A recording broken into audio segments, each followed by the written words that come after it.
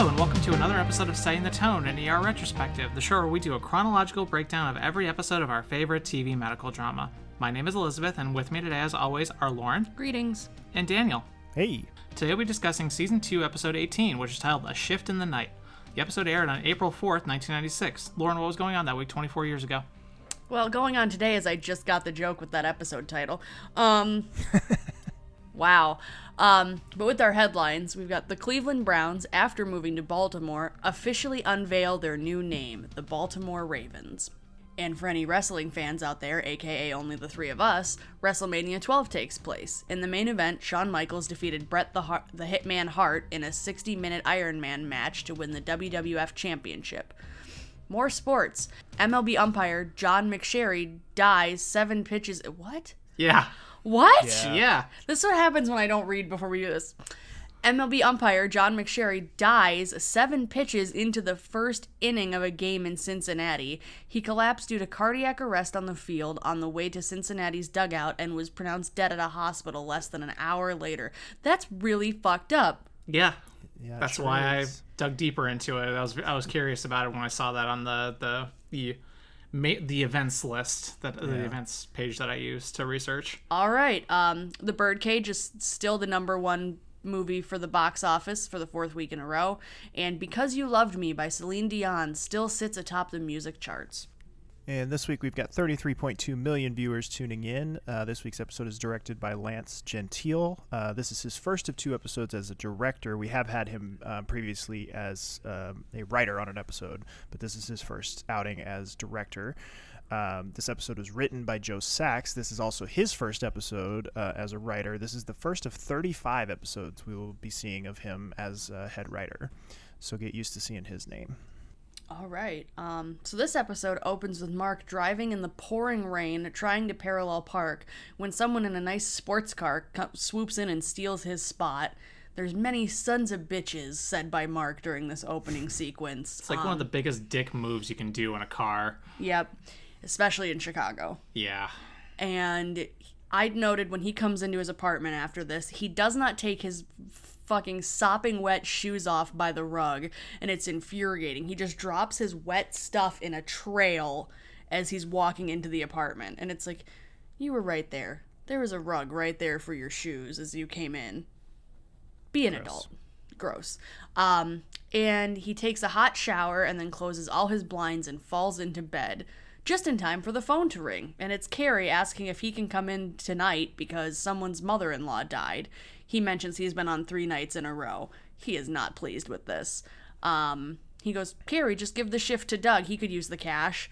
And next thing we hear, Mark says, what do you mean whiplash? And the next thing we see is Mark in radiology. And then we move straight over to our first audio of the episode featuring Steve, the radiologist, assessing Doug's neck after Doug was apparently in a car accident. Oh no. No evidence of fracture or dislocation. Vertebral bodies are in good alignment. There is, however, reversal of cervical lordosis, suggesting the possibility of acute cervical ligamentous injury. My headache just tripled during that dissertation. Does the name Evelyn Wood mean anything to you? You know, Doug, I like you in that collar. It's a good look. Bold, yet spiritual. No, stop. Stop dead at the stoplight, and this Pakistani cab driver plows into me. I get out. He doesn't speak a word of English. I look at his photo ID, and it's some sandy-haired guy named Krupp. Krumpf? Isn't that kind of a German name? Can I have your shoes? What? Can I have your shoes? Mine are sopping wet. Sure, Mark, absolutely. You know, I'll just walk home barefoot in the rain. Listen, I'm sorry. I would have taken that shit. No problem at all, Doug. I've only worked graveyard the last 3 nights. Got off at 8 o'clock this morning, drove to Milwaukee to spend the day with Rachel, only to have Jennifer tell me that she got the dates mixed up. See, Rachel, it turns out, is on some Brownie Troop camping trip. So I drove back 3.5 hours this time because of the heavy rain and flooding on I-94. And here I am, refreshed and full of enthusiasm for my work. You on tonight? Uh-huh. Go with God. Yeah, so Mark feels great. Mark's having the best day. Yeah. Oof. Everything's fine. I don't know what he's complaining about. That sounds like a perfectly normal day. So here's my question. Mark asks to borrow Doug's shoes. Doug makes that snotty comment. But then later on in the episode, we find out that Mark is in fact borrowing Doug's shoes. So what the hell did Doug do on his way home? Maybe pulled some out of the lost and found or something, I assume. I don't know. Walked home barefoot in the rain, like you said. Or they do have that whole closet full of... dead people clothes? Yeah, dead people clothes for homeless folks to take, so... Ugh. And this is the first time we have seen Steve the radiologist since Men Plan, God Laughs from late in season 1. So it's been almost a full season since we've seen X-Ray Steve. We've missed him. Yeah. I've missed his dulcet tones and his snark. And his drone of medical jargon. Yes, but then from there we go in with the bangs. So I think we've only had 1 or 2 twinkles this season. Yeah, 1 or 2, I think. But we go right out of the intro into Mark questioning Susan why the halls are full. There's even full beds in the hallway. There's no room to put people in for admit. Susan just says, they're busy. She can't stay because she has dinner with her lawyer, so she won't be able to help cover. Benton is stuck in a big surgery. Of course, we know Doug has an injured neck. So really, this whole episode is basically just going to be Mark. But after that, Carrie takes Mark through rounds on all the current patients, and it's just one after another, after another, after another, after another, and it just keeps going and going. And you can see Mark just getting more and more thrilled with the situation as they visit each patient. It seems like the entire emergency room is full, pretty much. Yes, this is very much a whirlwind of an episode. We don't really stay with any patient particularly long. It's more about just what a frenzied full night in the ER actually looks like. This is one we definitely recommend you go back and watch, just because there's so many little details in here, and there's so many little scenes that are good, and we try to touch on as many as we can, but if we try to do every single little thing that's in this episode, we would be here for 3 hours. Which I'm sure you'd all love, but boy, I could only type so fast. But from there, we transition into seeing the full waiting room just completely packed with people. Like, it's standing room only, folks. Everybody looks miserable. They do a really good job capturing the essence of an ER waiting room at night. Just nobody's happy to be there. Something's wrong with everybody. And I don't remember who mentioned, but somebody just said, been like this since the rain started. I think it's probably Lydia. We get a lot of Lydia quips this episode. But so this one's another one where they're going to comment on the rain a lot. And then from there, we go over into our second audio of the episode, sort of laying the groundwork for the remainder of the episode. Carter and Mark are working together with the nurses to try and just get this shit organized. LOL with burned hands admitted to burn service. Films on that gang kid were negative. Sent him home. And the rule-out appy was ruled out and discharged. Excellent, Haley. You get 3 gold stars. Carter? I have sutured the leg lac in 4, the knee lac in 3, the arm lac in 2, and the head lac in 1. That's it? All right. We have 7 waiting for ICU. No, make it 8. Bounce back hip replacement with DVT and PE. We have 33 in the ER and 41 in the waiting room. Break that 42. Paramedics pulling in with an altered LOC.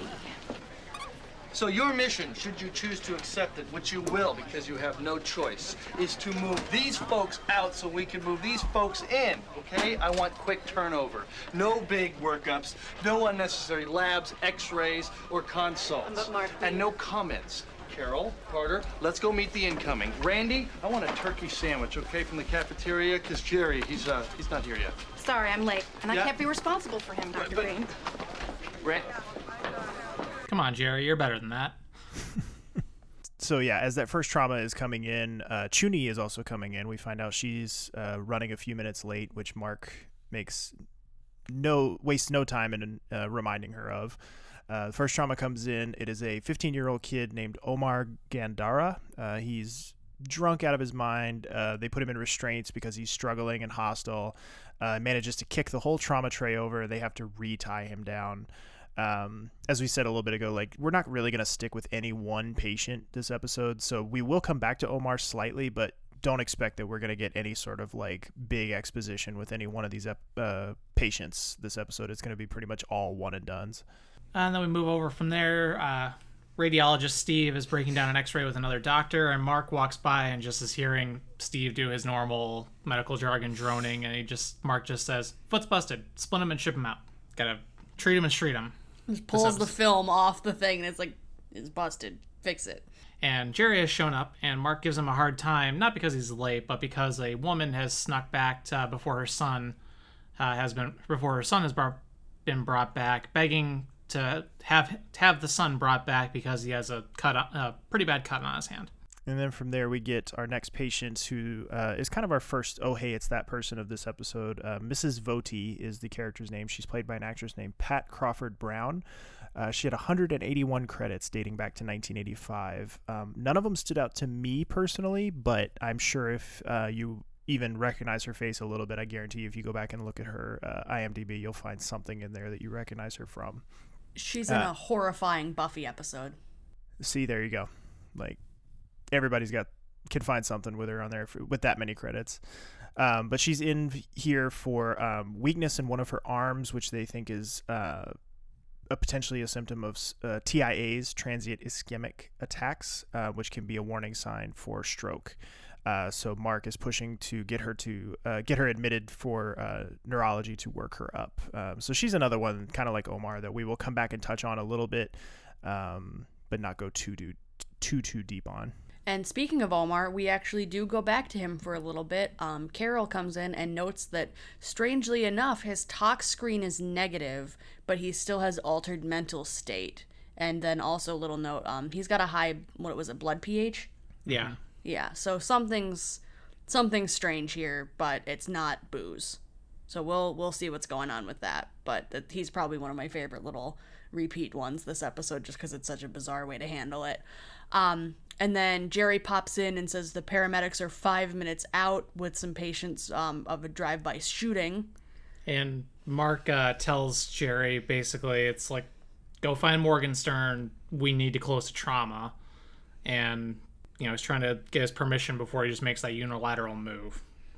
Yep. Which he should, because the ER is fucking, I think is what the term is, close to saturation. Yeah, that would make sense. They're drowning. Yeah. Yeah, there's no way that they can give quality care if there's this much of an influx. Yeah. And then we quick shoot back over. Mark and Carol are still trying to figure out what Omar drank, if it wasn't alcohol. So the mystery continues. And then we pop back over with Carter for a little bit of audio. He's extracting a foreign body from a man's ear when Mark stops by. Really jammed in there. What? I said it's really jammed in there. Carter, what are you doing? Foreign body in the canal. Have him lie down. Do you know what it is, sir? What? A bead. So, Carter, you having fun paying your penance in the ER? Huh. I'm off surgical service. I'm working nights in the ER. What's not to be happy about? Still, it is better than not graduating. I thought Dr. Hicks might suspend me. Believe me, she would if she could help. Can't believe I was that stupid, sneaking off and drinking on call. I can. You're a medical student. Super glue? Right. Yes, just touch the bead, hit the skin, you're in trouble. Don't move! Dr. Gray, paramedics are here. Got it! This episode is one of my favorites just because of all the little moments that Carter and Green have. And we get some follow-up on his dalliance from last episode. Find out he's gotten put on night shift in the ER as punishment. Idiot. I wonder why he can't be kicked out. Yeah, I would have liked if they'd explored that little throwaway line a little more. Like, what sort of politics is involved with that? Money. Yeah, I bet Daddy has probably donated a little bit of money to the hospital. Or Gammy. Yeah, I mean, we'll find out later that's the case. But for right now, Dad's still the rich one. Mm-hmm. Yeah, we haven't met his grandma yet, have we? No. But we go right out of that scene into the paramedics arriving. They're bringing in a tiny baby, only 18 months old, has 2 gunshots to the leg. They learn from the paramedics that a 14-year-old kid did the shooting and was shot dead by the cops. Paramedic says, I can't say that I'm sorry about it. Leads into this whole, because it was a 14-year-old black kid, it leads into this sort of very upsetting dialogue between everybody in the room about how, Malik's sort of saying, well, I guess they didn't mind, cops didn't mind, they don't need an excuse to shoot a black kid, something to that effect. And Haley responding back that he didn't much mind shooting this one, did he? Just not a great, not a fun conversation to listen to. And with this, I noticed that all the characters participating in that dialogue, they were all people of color. So I'm wondering if the writers did that on purpose to make sure that, like, it wasn't a bunch of white people callously saying it. Yeah, I guess that's the one saving grace about it. It's shitty regardless, especially in today's climate, but in any event, the 18-month-old who was shot has no pulse in the right leg. Right foot is cold, so it looks like one of the bullets hit the femoral artery. So not great either. Also, is it just me or does this little girl look like way too old to be an 18-month-old? Yes, she is easily toddler size, like 2 to 3 years old, I would say. Thank you. I was watching this and I was like, do I not know what an 18-month-old looks like? I mean, I couldn't tell you, honestly. If she's 18 months old, she's a big 18-month-old. Like, okay. She's a big girl. I'll trust your judgment. But then after that, real quick, Jerry pops in to tell Mark that Morgenstern has given the big NO to closing the trauma. Well, shit. Poor Mark. And Mark's like, well, get him down here. Like, we're drowning. We need to, I need to talk to him. So Mark's gonna continue pushing for that. But in the meantime, Carol has figured out what Omar drank. Antifreeze. Ugh. And it turns out that the treatment to counteract the antifreeze would be ethanol, which they're straight out of.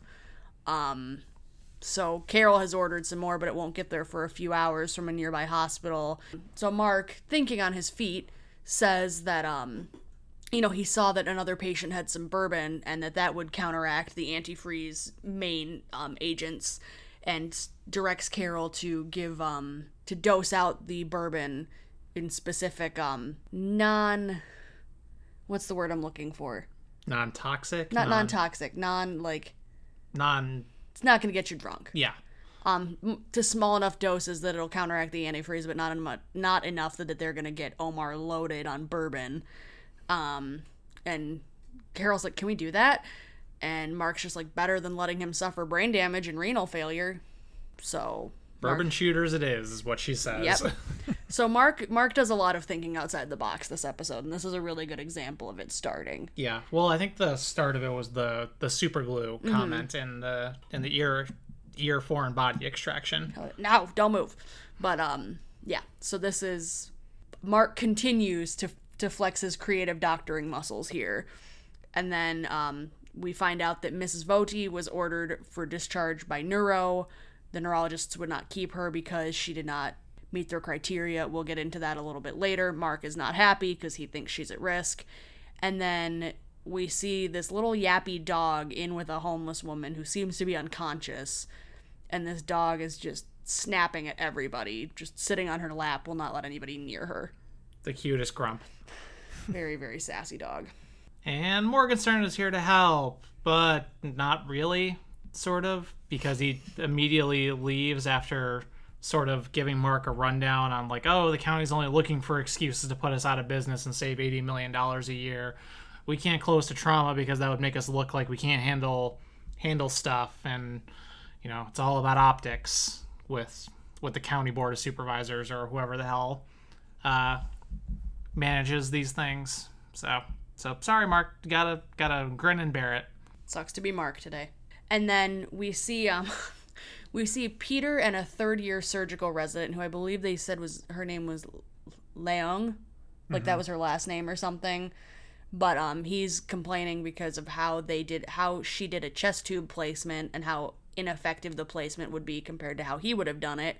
And we see them putting films on the green trauma board when the room was empty. So maybe it's just all the surgical residents downstairs when they're trying to figure out course of treatment. They're just sticking random films on the boards and not labeling them with any patient identification. But so then Morgenstern comes in, busts up the argument, and takes them both up to the ER so they can fix the chest tube together. The OR. Thank you. And then after that, we cut back over to Carter. He is showing Chloe how to read an x-ray while she is sort of waiting around looking for Susan. So let's listen into their conversation. It's called a growth plate. It's a piece of cartilage that doesn't turn to bone until you're grown up. Dr. Green. Carter. Chloe. Hi, Mark. I Came here to see Susie, but John says she's not on tonight. No, she isn't. Chloe was curious about how to read an x-ray. I guess the interest in medicine must run in the family, huh? Yeah, right. Junior gymnast in 5, fractured patella. Time to break the bad news. Excuse me. Man, that hand is so little. Look at that. Probably 4 or 5 years old. Little Susie's hand's about that big, right?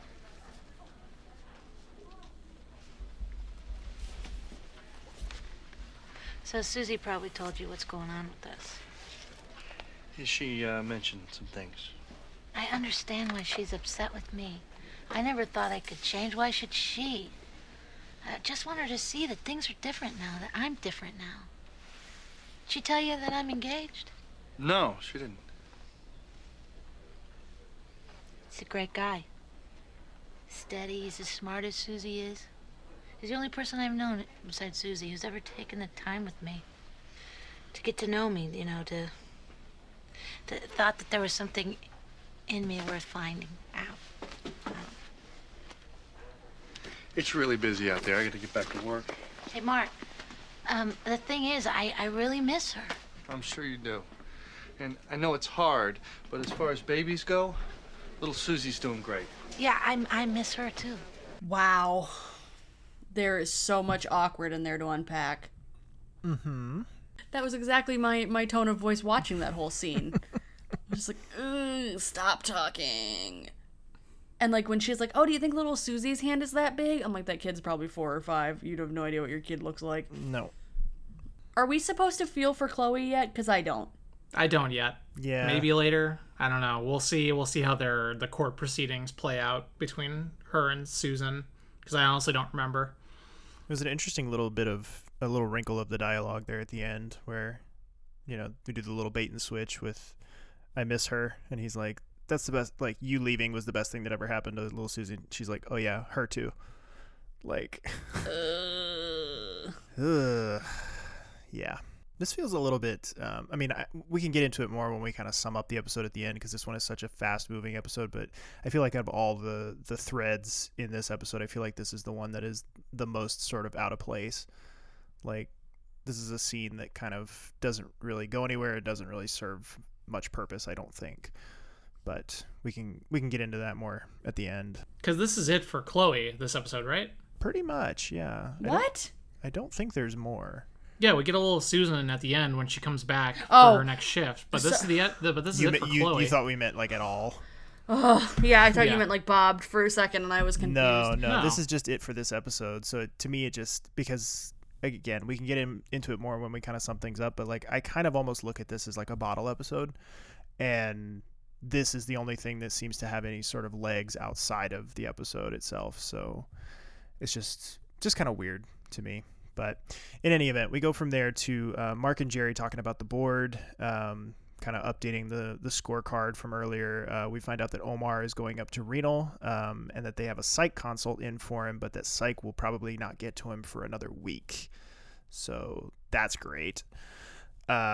We get our next patient coming in, being brought in by the paramedics. A young man named Corky comes in with his father, a man named Lewis Etheridge, who's complaining of sudden chest pain. Corky maintains that it's not his father's heart that's the problem, but when pressed for further details, he just says he's not sure, he's just sick. So this, I would say, is probably our most in-depth patient of the episode, for better or worse. We're going to come back to Corky and his dad a few more times and get a little bit more detail on it, but we're still not going to go super, super deep, certainly not as much as we normally would. Which I want to know, is Corky the kid's like name? That's got to be a nickname, right? No one's cruel enough to name their kid Corky. Corky Romano? Yeah, but you know, if your model for life is Chris Kattan, then you're in trouble. No, I didn't say it was a good name. I'm just saying it's a name. It's happened before. It's happened. Yeah, but in that's the also 90s. That's a made up character, though. Well, I guess this is a made up character too. Yeah. But like, why the? Yeah, it's probably a nickname. We move on from there. Dr. Randall from neurology arrives to ask Mark why he called him down in the middle of the night. And it's about the potential stroke patient, Mrs. Voti. And Dr. Randall reveals that he discharged her because the HMO won't cover her admission because she does not meet very specific criteria. because, insurance is wonderful and the best system for healthcare ever. So, like, because she only had, like, 3 of those attacks, recently, and not 4, they won't cover her. Even though she's probably still at risk. But, what does Mark know? He's just a doctor. This is our the system doesn't work scene for this week's episode. Like, this is our glimpse into the dysfunction and the shortcomings of our healthcare system. But Dr. Randall here is played by another kind of, oh, hey, it's that guy. Stephen Gilborn is the actor's name. He had appearances in Dr. Dolittle, the Eddie Murphy one, Alien Resurrection, the Brady Bunch movie, and The West Wing. Just a single episode on The West Wing, though. And he unfortunately passed away in 2009. So we go from there to finding out through, I believe, I'm trying to remember who deduces this. I think it's Carol. Says that Corky's mom has been putting Antabuse in the father's coffee while his dad is still abusing alcohol, which can cause devastating effects, which can be fatal. Mark kind of starts to go off on Corky because he knew, but Carol kind of puts a stop to it, and Mark kind of thinks better of it and is like, just call the mother and kind of go from there. Has a very strong reaction to that whole thing. We also see the mother of the hand-cut kid show up again. She's complaining about him not being seen again.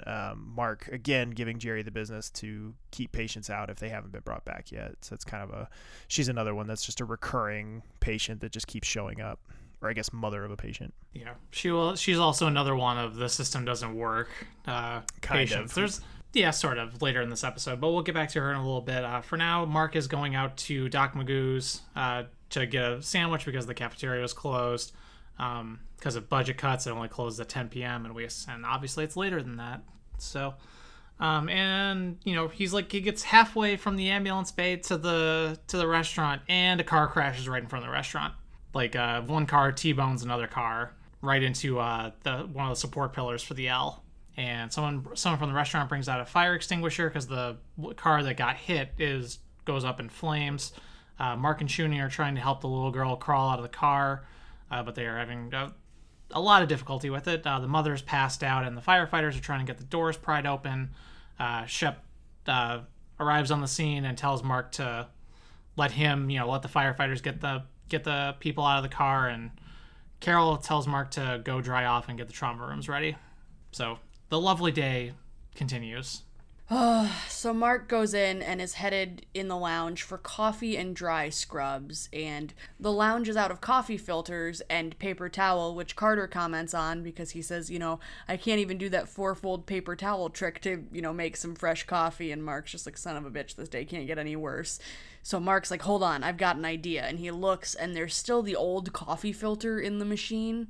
So he takes the coffee filter out and starts scooping out the old grounds so he can reuse it, which I've been desperate for coffee before, and I've done some ridiculous things to try and make it. I would not even go this far. This is disgusting. And Carter asks, how the hell have you done nights like this all these years? I guess it helps having a family. Mark kind of bittersweetly talks about, when Jen would come by with sandwiches and they'd eat in the waiting room between patients, which was really gross. And then they both take a sip of that coffee that they made, which it would not have been made that fast. No, they put their mugs up directly under the spout where it's coming out there. It's not coming into the pot. Carter puts that in after they both get their cups. Gotcha. I missed that part. But they both just make faces like they drank mud, and they're like, that's fucking foul. That was a mistake. So we follow Mark over. He is now suturing up the hand. He's suturing up the woman with the dog. And sometimes like stuff just random shit just stays with you. Random lines from songs or from movies or from TV shows. This is one of those lines that ever since I saw this episode when I was a kid, it is just one of the phrases has been burned into my memory. So it's very quick. So let's listen to it. It's a lovely little pup you got there, Ms. Deeksley. Absolutely charming. Hey, Stinky, want a few little stitches? Shut that yappy little mouth of yours. You're not a dog lover, huh? This is not a dog. This is a small furry object suitable for punting. Mm-hmm. I bet you can't get him over that desk back there. Don't tempt me. A small furry object suitable for punting. That has stuck with me, and I have used that on so many occasions, just as normal, just as a joking way to describe a dog for multiple decades now.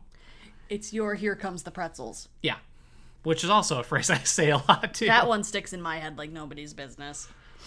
That's all I had. Nothing else super relevant to the episode overall, but just I just love that Mark's fucking talking to the dog in front of everybody. Just like, it's graveyard shift. He's clearly losing his mind.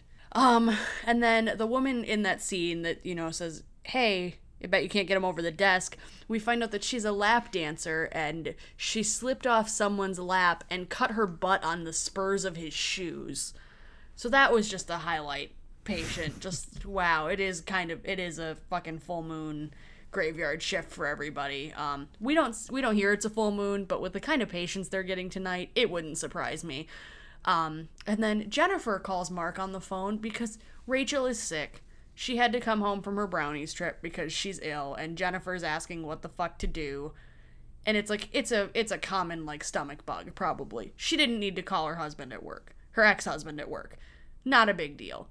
Mark's like, get her on clear fluids, put her to bed, blah, blah, and they just start sniping at each other, and finally he hangs up because the car accident victims are finally brought in. And one of the little girl is who we see first. She's screaming and crying out on the gurney, and we find out that Shep, while doing the extrication, broke her leg. And broke it pretty bad, apparently. I'm sorry, but good use of the word extrication. I have a verbose lexicon. Anyway, yeah, and Shep's like really apologetic as he's like, "But I got her out." Are you still proud of me, Mom? Like, I'm having a real rough couple months here. I got the little girl out. What do you want? And then, so we go from, they're stabilizing the little girl, and then they do a pan through to the other trauma room where Carter is trying to work on the mom. And I noticed here that this is one of the greatest examples of the good moving camera shot back and forth between the two traumas, where you have to think about how hard this was to choreograph for the people in both scenes, because that camera is just fluidly going between both rooms the whole time. Now we start getting some cuts in here, but the mom is coding. They've paged men to come work on her, and they're gonna use a rib spreader because they think a rib punctured her heart, so they need to obviously plug that hole if as best they can, down in the ER, because obviously she won't make it upstairs. So they, crack her ribs open, and with all the lovely noises that are attached to that all the time, just ugh. Then, continuing the sort of like non-traditional medicine, Mark takes a catheter, fills it up, puts it into the hole in her heart, and has Malik fill it up with just a little bit of saline to put pressure on the hole to keep it stabilized, and then they shock her heart and bring her back.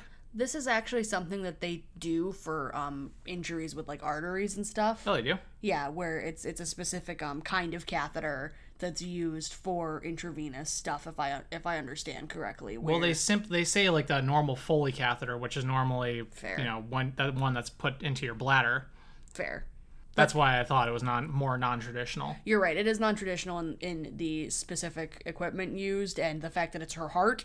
Yeah. But I believe the cardiovascular procedures have been known to use different catheters and the whole balloon methodology to try and help with. Yeah, normally you see it like when we've seen it on the show before. It's been with like artery injuries, not like a hole in the heart itself.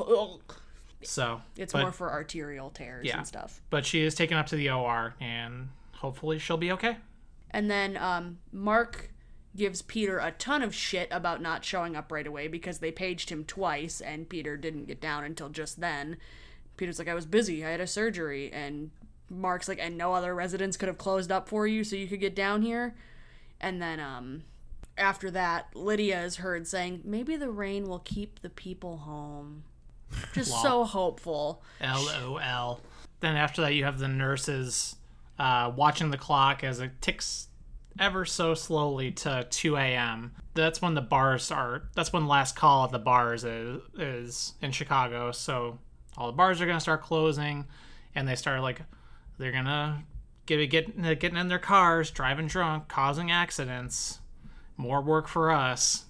And then we quick see radiologist Steve again. That's sighting number 3 in one episode after not seeing him for a really long time. This time it's just in passing, though. Yeah, just in passing. But still, that's a lot of Steve.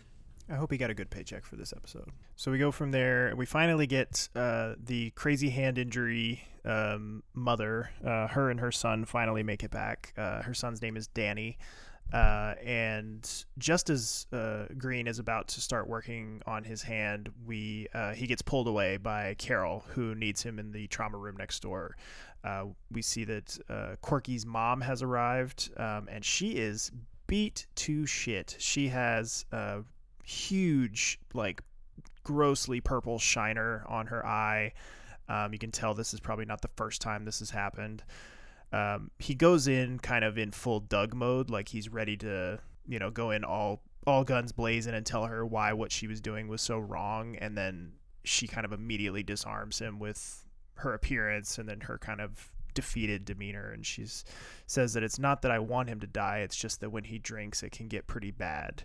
So then Mark has to, kind of shift gears a little bit and go into, there are places we can put you, where you and your son will be safe. And he tells her that, I'm legally obligated to inform the police. And she's like, she's heard all this before. It's clearly, this is not the first time this has happened. And she doesn't have much confidence that the system is going to protect her. So it's a very, very sad scene and a very sad situation. Mark just kind of, there's not much more he can do at that point, so he just kind of turns and leaves, and as he's leaving, he asks Carol to get x-rays on the mother's face and to clean up the abrasions. And that's pretty much where we leave this one. So like I said, that's kind of our most in-depth patient of the episode, and we even still don't do as much as we normally would. Then after that, Mark goes back over to stitch up the boy with the hand cut, and turns out he can't, because it's been longer than 6 hours and the risk of infection is too high. So, which obviously, much to the dismay of the mother, after trying to get him back for, hours at this point to be seen. So instead, Mark unfortunately has to give him antibiotics, and he has to come back in 3 days for a delayed closure, which he just comes back in 3 days when it's partially healed, and then they stitch it up. That something seems weird with that. I don't know medicine well, but something about that seems wrong. Something seems like there would be a lot more chance of infection if you let him be out in the wild for 3 days with a pretty bad cut on his hand. I guess the unspoken part of that would be to keep it covered and keep it washed out. I guess. But then if there hasn't been if there's no sign of infection after that many days, then they can, because the healing process is already kind of started at that point. But yeah, I don't know. It's sort of another little the system doesn't work, because he had to be waiting for so long in the waiting room with this cut. And then Loretta is back with her son, who is sick with a fever and puking his guts out. And it's little Anakin.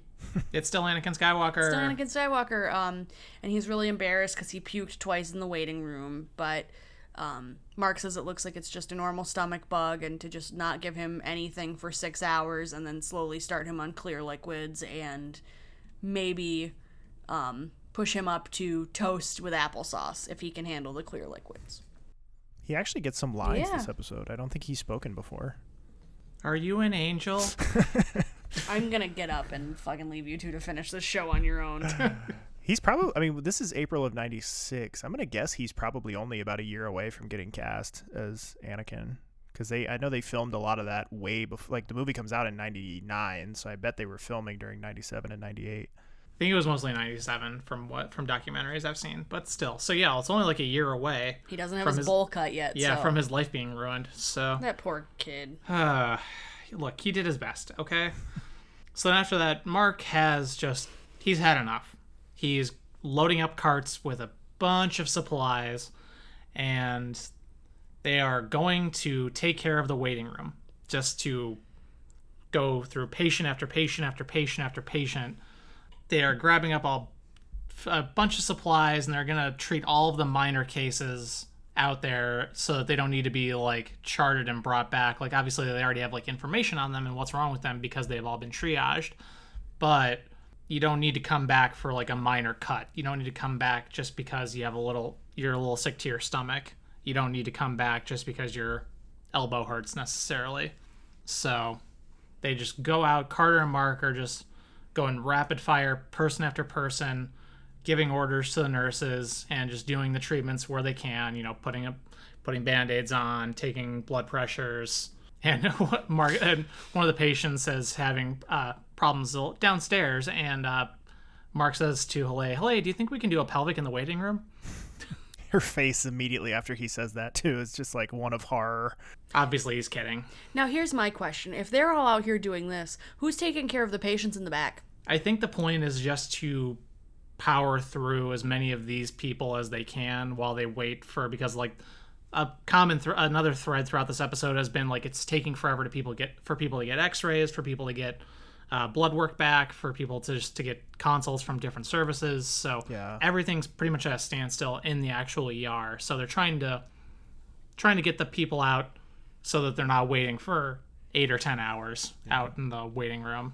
Once they take the mother with the hole in her heart, like once they take her up to the OR, I think that leaves us with a pretty stable group of patients that are hanging around. Like they're all either asleep or, like Lizzie said, waiting on tests.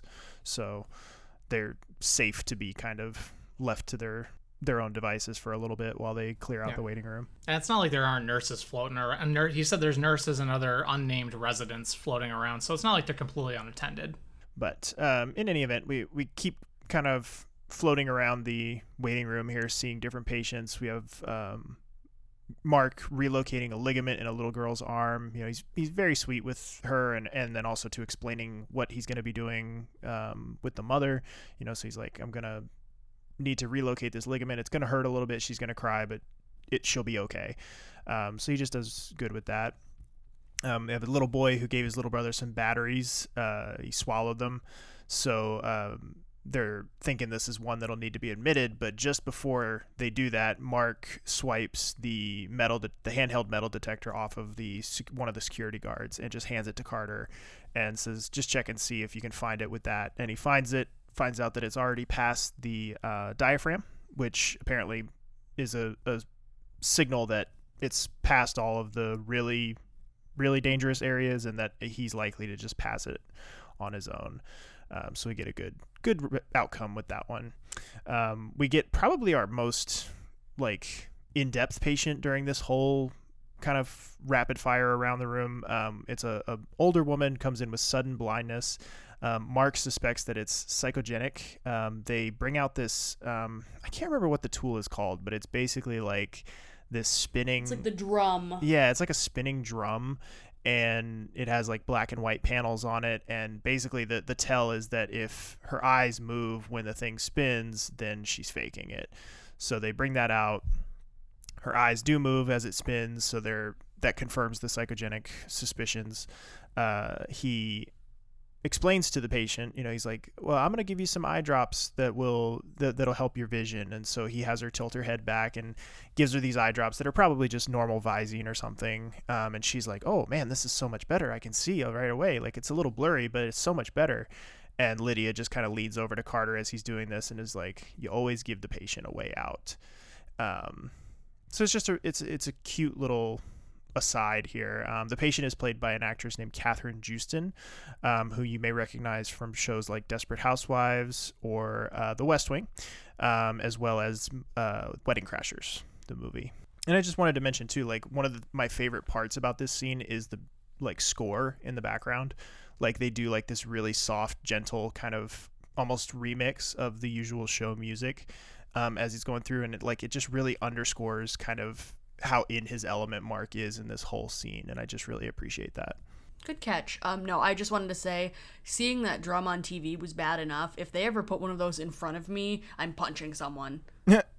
I wanted to puke so bad just watching that spin on the TV. I was like, yeah, no. I could see that. Your girl has vertigo. Don't put that anywhere near me.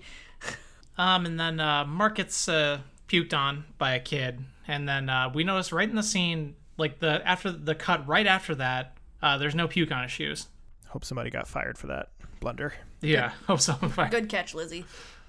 I found a continuity error. Yay! Am I cool yet? Yes. Awesome. You have earned your spot on the podcast. Hooray! And then this is a really cute thing. Carter's sitting with an older gentleman who's in a wheelchair, and he's trying to ask, like, what's wrong? You know, what's going on? Where does it hurt? What's the situation? And this guy's just non-responsive, just kind of staring blankly. And then Mark walks by and is like, hold on just a second, and takes his stethoscope, puts the stethoscope in the guy's ears, and Carter talks into the metal pad of it, and all of a sudden the guy's like, it's my back that hurts, not my shoulder, it's my back, and like is completely responsive and with it. So it just turns out that he was a deaf gentleman that maybe didn't have his hearing aids with him. But yeah, so it's just a very sweet moment, and like great ingenuity on Mark's part. Then it sort of like fades, like after him, it sort of like fades out. Like you see less and less and less people in the waiting room until eventually it's basically empty. And the nurses are going over to the vending machine, and Carol buys everyone some candy. And we noted there's actual brand name stuff in this vending machine now. There's Doritos, there's Snickers, there's Crunch Bar. Juju Fruits. Yeah. They lost that sweet Dunkin' Donuts sponsorship, but they managed to get Crunch Bar. Yes. Now I want a Crunch Bar. But yeah, Lydia eating a Snickers just looks so happy. And yes, they survived. Everybody survived the night. Exciting. Yeah, and so we start wrapping up here as Mark is going into the lounge to get his stuff together. He passes Peter coming out the door, and he kind of stops him and says, we're gonna have to find some way to work together, which I guess is based off of like their earlier kind of issues in this episode, and I guess a little bit of the stuff from last week's episode with Benton deciding to tell that patient about what Doug had missed. It seems strange that they would make a point of these two have a problem that they're working through. It's just kind of a weird moment, but I guess we'll see if they pick that up as we go forward. But once we get inside, Susan is back. She's coming in for her next shift. Find out that it did not go well, her dinner with her lawyer. She had to fire him because he basically was honest with her and was like, he thinks Chloe might have a case since she's the birth mother, and her situation and her home life seems to have supposedly stabilized. So that's obviously not what Susan wants to hear. So it's kind of left ambiguous as far as whether, that's the guy really wasn't cut out for the case for her, or if she just didn't get the answer she wanted and so she fired him. But clearly we're going to get more movement on the Susan Chloe situation as we go along. I just noticed in this one, this is just a little side note, they comment on the weather throughout it, and we always joked in the beginning that the episodes where they do the weather comments are some of our favorites, or just that's a nice little tidbit that they always do that becomes a very ER thing, like we mentioned that in the pilot. And so it was just nice here to see them constantly talking about the rain throughout this episode. It's a low-key weather episode. Yeah, because it's something that we always joke is such an ER thing to do. Then we close out the episode with a little bit of nice audio between Carter and Mark in the ambulance bay. Thought I would have stopped by now. Yeah. Tonight was great. The waiting room. When I started med school, that's what I thought it was going to be like. Really helping people.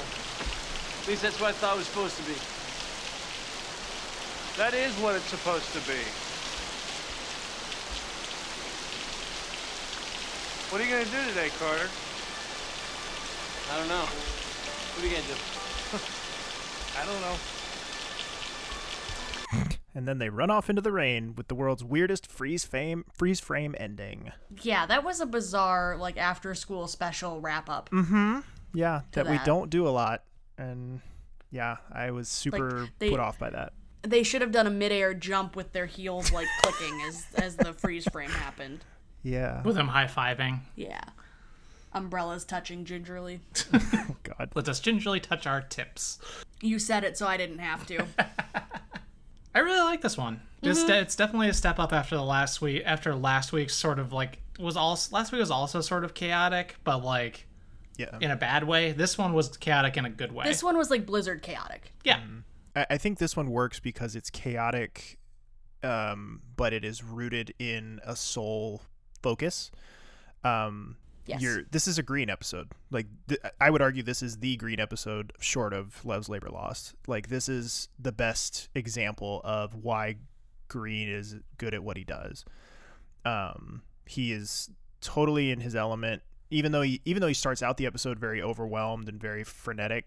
By the end, he kind of takes everything by the reins, and we get to see what he's really good at and why we're supposed to think of him as like the doctor.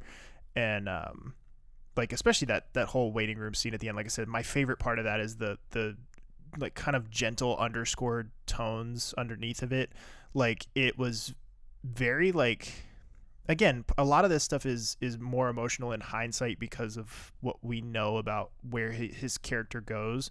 But much like with that Carol's wedding at the end of season 1, where we get to see him and Doug and Carol and everybody being happy and everything, and that kind of had a different connotation now that we know the full story with Green.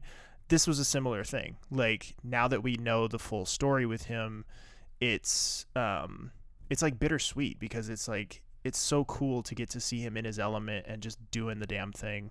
And seeing Carter be kind of like in awe of that, and you could see almost like him learning by osmosis from that. And it was just, I don't know, I really, really like this episode. It's different. I would argue it's probably one of the more different episodes we've had of anything so far, and I really enjoy it because of that. It's very much a Mark setting the tone episode. Like, not to name drop our own show, but like, that's very much the feeling of like, he's like, all right, this is a shitty situation. I'm in a shitty mood, but I'm going to make the best of it, and we're going to get shit done. Yeah. And the buck stops with me, so I have to do what I can. Right. Yeah, it's really good. And Daniel, I'm so glad you gave us the heads up about how busy of an episode it was. Because if I had gone into this note session not knowing it... Yeah, I do not envy you having to take the notes for this.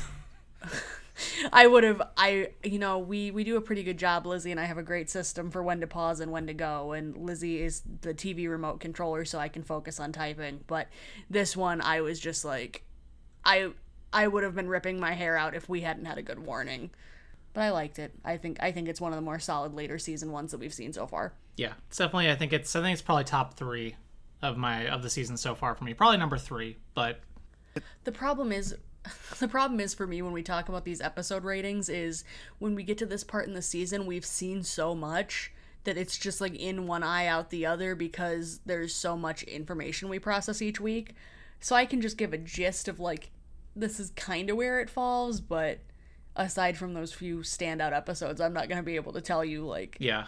Well, whereas I specifically remember, like, I think I would put this behind Hell and High Water and Baby Shower. God, those were this season. Yeah.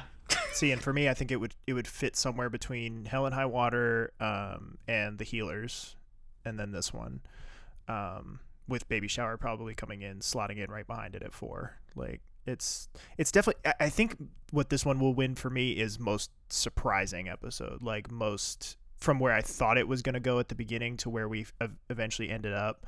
Because like, based on just the premise of this episode, it has filler written all over it. Like, if you just read the synopsis, you'd just be like, it sounds like a filler episode. But by the end of it, you're like, damn, that was really good. So kudos to them. Agreed. All right, well, that's about going to wrap up our episode for today. Thank you all very much for listening, as always. This show is brought to you in part by our patrons over at patreon.com/SettingTheTone podcast. For only $1 a month, you can get access to our show notes each week. For only $5 a month, you can get access to the full season recap episodes, which we should have the second season one coming up here in just about under a month now. A free sticker featuring our favorite desk clerk, Jerry, and 2-week early access to all of our cast and crew interviews. Also, once our stretch goals are met, you'll get access to a monthly bonus show called The Lounge, where we'll talk about whatever's going on for us in our lives and pop culture in that moment, as well as monthly movie commentaries, where we watch and talk about a movie featuring an ER cast member. We would also appreciate it if you would follow us on our social media accounts. We are at SetTheToneER on Twitter. We are on Facebook at facebook.com/SettingTheTonePodcast, and we are at SettingTheTonePodcast on Instagram. Our theme music today is provided to us by Andrew Edwards of Blue Police Box Music. And Daniel, where can folks find you at? They can find me on Instagram at dan.u, that is YOU.EL. They can also find me on my other podcast, The Popular Court, with my co-host Jake Terrell, where we take a different pop culture topic each episode and put it through a little mock trial. And Laura, where can folks find you at? folks can find me live tweeting the second banana conspiracy theory and also trying really hard not to spoil our upcoming interviews at my personal Twitter at Lobob92345. Which you should have access. Everyone should have access to Troy Evans at this point. Yep, Troy Evans should be up by now, and there's so much more good stuff coming behind that, like both stuff that we've already recorded and stuff that we know is coming. So if you haven't joined on Patreon yet, now is the best time. I can't wait. And you can also find me on Twitter. I'm at Random Gamer. That's GAM3R, as well as on the Popular Courts YouTube channel, doing a Let's Play of Mass Effect Andromeda. New episodes of that are out every Friday. Simply search the Popular Court Andromeda on YouTube, and the playlist and or individual videos should pop right up for you. And thanks again, everyone, very much for listening. Please join us again next time, and have a great week.